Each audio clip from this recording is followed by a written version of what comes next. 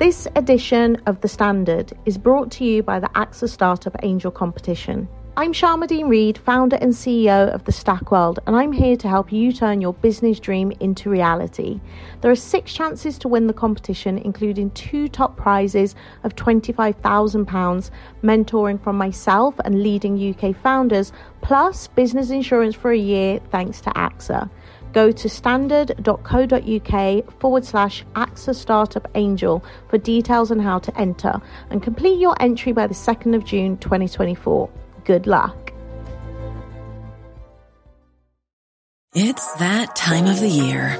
Your vacation is coming up. You can already hear the beach waves, feel the warm breeze, relax, and think about work. You really, really want it all to work out while you're away. Monday.com gives you and the team that peace of mind. When all work is on one platform and everyone's in sync, things just flow. Wherever you are, tap the banner to go to Monday.com.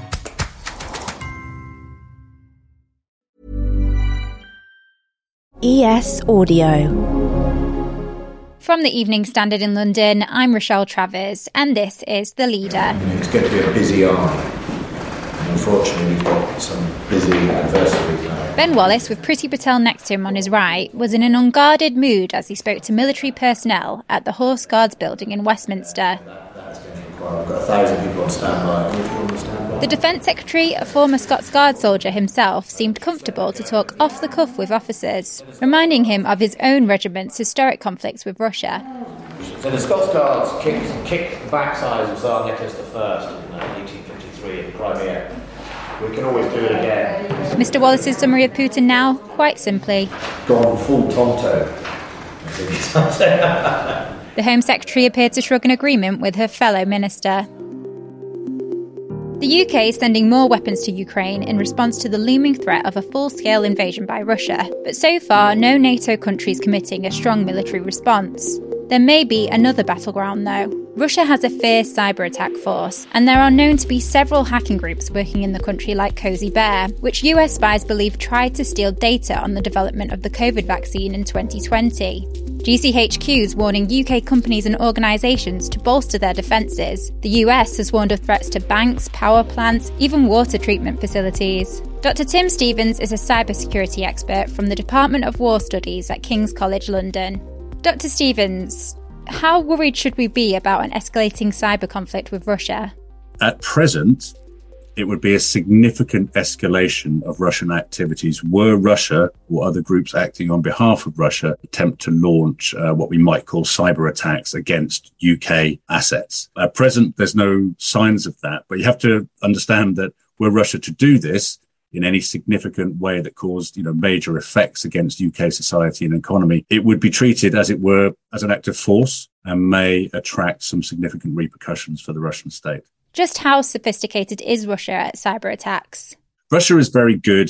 It's what we would call a tier 2 cyber power. Tier 1 is the United States.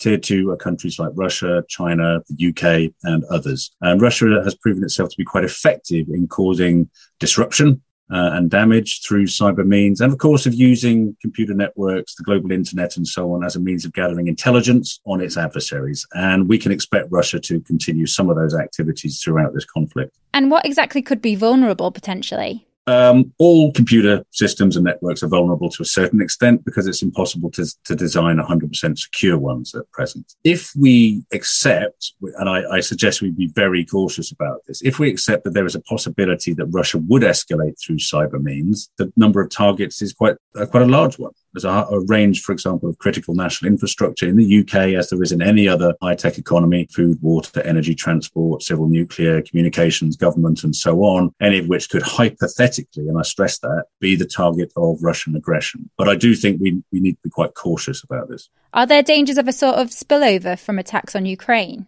It is possible that attacks on Ukrainian networks could spill over into European networks, including the UK, and much wider afield, in fact. And we have seen this in the past. A few years ago, a nasty little piece of malicious software called NotPetya, which was targeted at Ukrainian systems did in fact extend way beyond Ukrainian borders and cause a significant amount of disruption outside them. It also, interestingly, and I think this is something to consider, there was a certain amount of blowback on Russian systems as well. So this is one of the difficulties of predicting what will happen in this environment, is that sometimes there are unexpected effects which may actually affect the attacker as much as the attacked. What security measures have we got in place to protect us from things like this? The UK is relatively well placed in terms of cyber defence. Part of that, of course, is awareness around issues of cyber insecurity. There's also been a lot of hard work over a long period of time of improving organisational cybersecurity in the public and the private sectors. We have a body, for example, in the National Cybersecurity Centre, whose job it is to kind of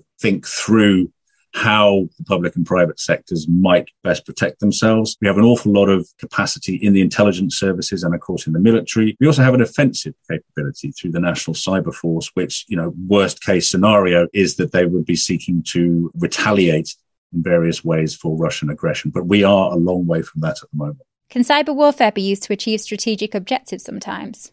This is one of the biggest questions in commentary and analysis of cyber warfare, and the term itself is disputed. But what we think is the case is that it's relatively difficult to achieve strategic goals through the use of cyber means alone. If you think of the targets of cyber warfare, they're computer networks and systems, they're data. They don't tend to be bodies, which can be affected through things like bombs and guns and aircraft and so on, which have an obvious coercive aspect. It seems to be much more difficult to achieve what you want through cyber means alone. So cyber warfare, yes, it can be a standalone capability, but it's much more likely to be used in conjunction with other elements of national power. My general sense is that we're playing something of a waiting game at the moment. We don't know Russian intentions in any detail, although we can discern quite a lot from the actions that President Putin is overseeing. There is one wild card in this, which is that it's not just states that undertake these types of operations. State proxies, so groups that align themselves with the national ambitions of a particular country, might become involved in this conflict. And I'm sure they're already involved in some minor way. For example, in 2007, the famous case of Estonia wasn't necessarily the Russian state that was launching cyber attacks against Estonia, which crippled some of their networks for a couple of weeks. It was actually people acting on behalf, as it were, of the Russian state, who aligned themselves with Russian political objectives and took it upon themselves to conduct certain forms of operation. And in that sense, whilst that might be condoned by Russia, they won't be controlled by Russia as such, which creates an arm's length relationship between the types of things that might happen in our networks and the Russian government itself. And of course, Russia also has a very kind of permissive attitude, should we say, to cyber criminals within its borders. And some of them might become engaged in cyber operations as well. And that's it from The Leader. This podcast is back tomorrow at 4 p.m.